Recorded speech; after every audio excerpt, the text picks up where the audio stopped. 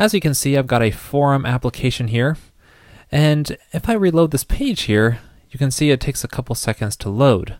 And that's just because this page is so complex that they have a lot going on in the background, and it takes us a couple seconds to process.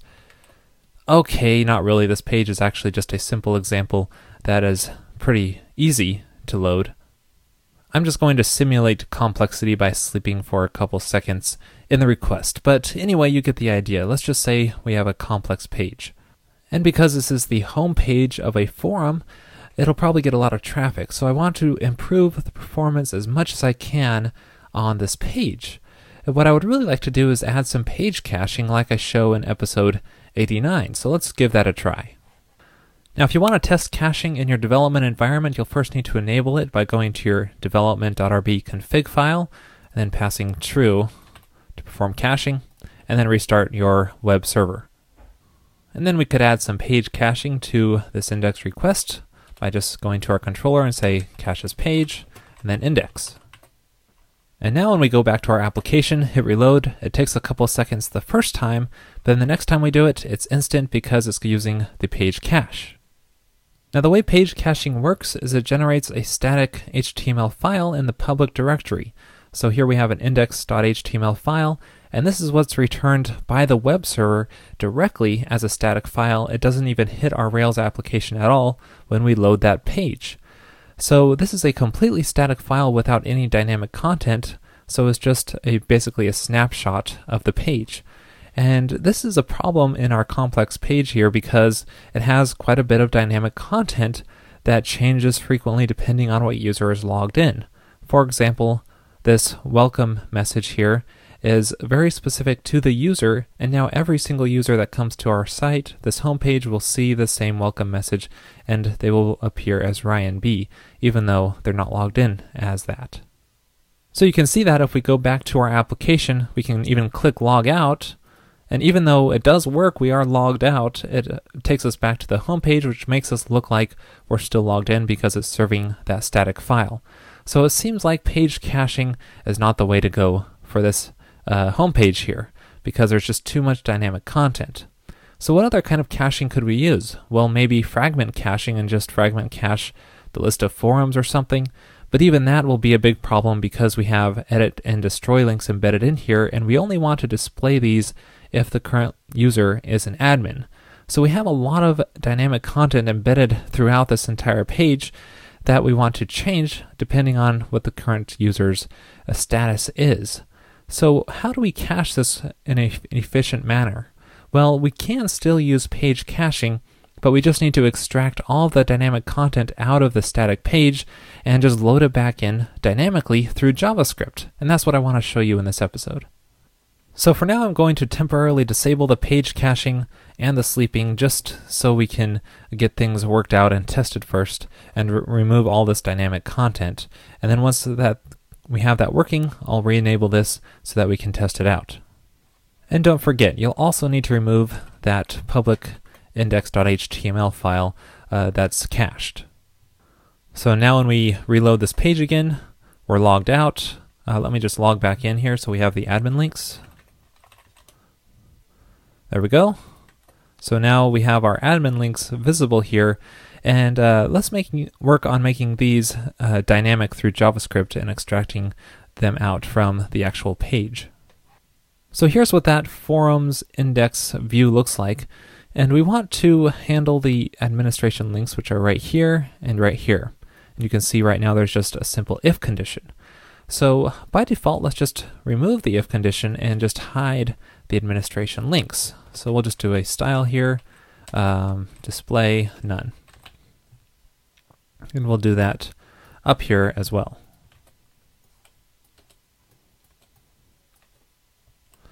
There we go. So now the administration links are on the page, but just always hidden.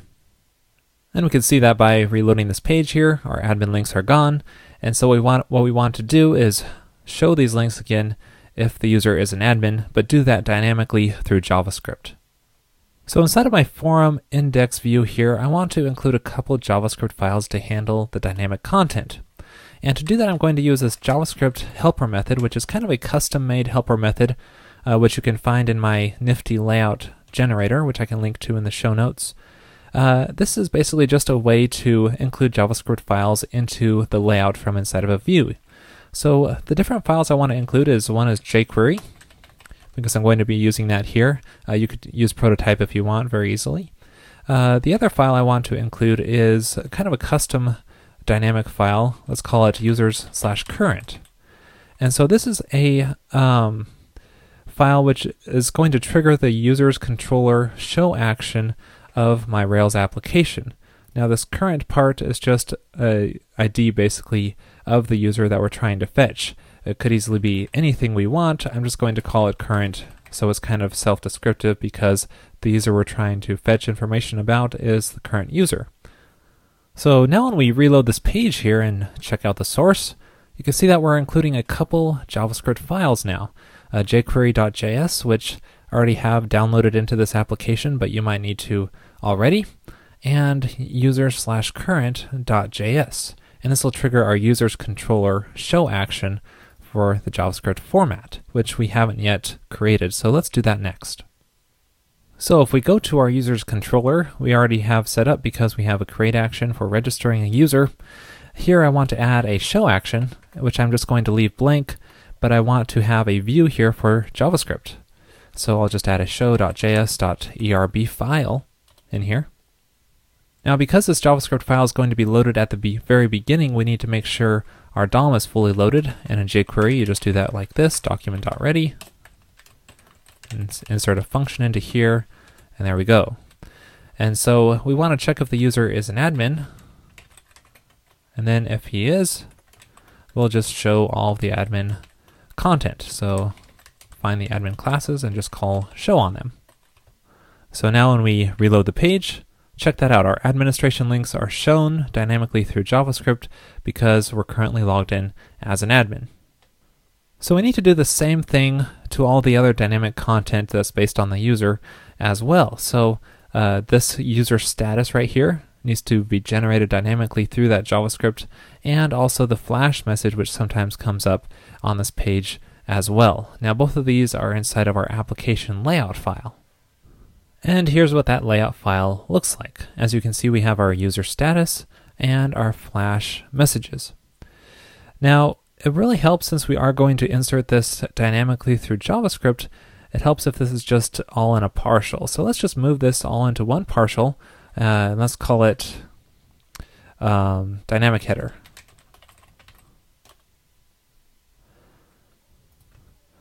And so we'll just insert this as our layout/dynamic header, and we actually don't even need our partial message in Rails 2.3.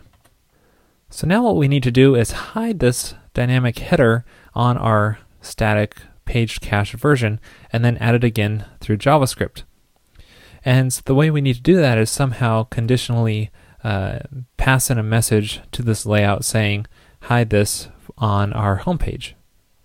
Now it's a little bit hackish, but one way to do that is to go into your view file, like our index.html file here, and just to set an instance variable. And this will be accessible inside of the layout, which gets rendered after this one. So we could just say hi dynamic equals true, and then inside of our layout file we can check the status of that instance variable. So unless hi dynamic, then we'll render our dynamic header. So now when we reload here, our dynamic header disappears, and so we want to add that back again through the JavaScript. So going to our JavaScript file, we can prepend the dynamic header into the container tag. So we fetch our container, call prepend, and then so what we want to do is insert our partial dynamic header partial into here. So what we could do is escape the JavaScript and render our layout/dynamic header. So now when we reload the page, you can see that inserts our dynamic header partial back into the page using JavaScript, so it's not really part of the static page.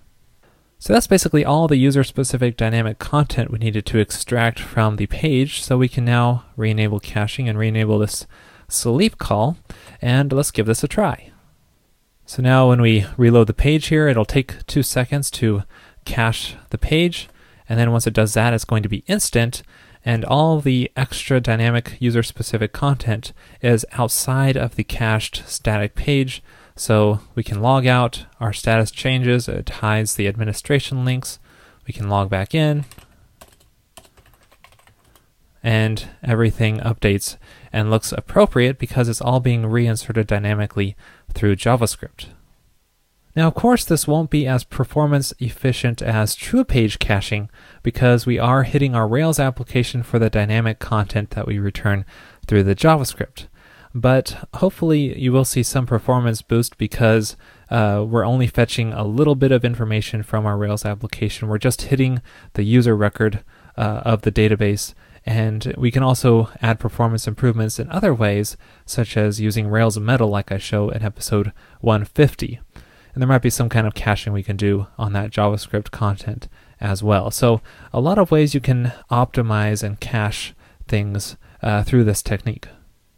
This episode is sponsored in part by Ego. Check your website stats on the go with this beautiful iPhone app. It supports a variety of services to gather number of visitors, feed subscribers, and more, all in one place. Check it out at ego-app.com. Also sponsored by Pragmatic Screencasts. They offer high-quality screencasts on a variety of subjects, including Ruby and Rails. Check them out at pragmatic.tv.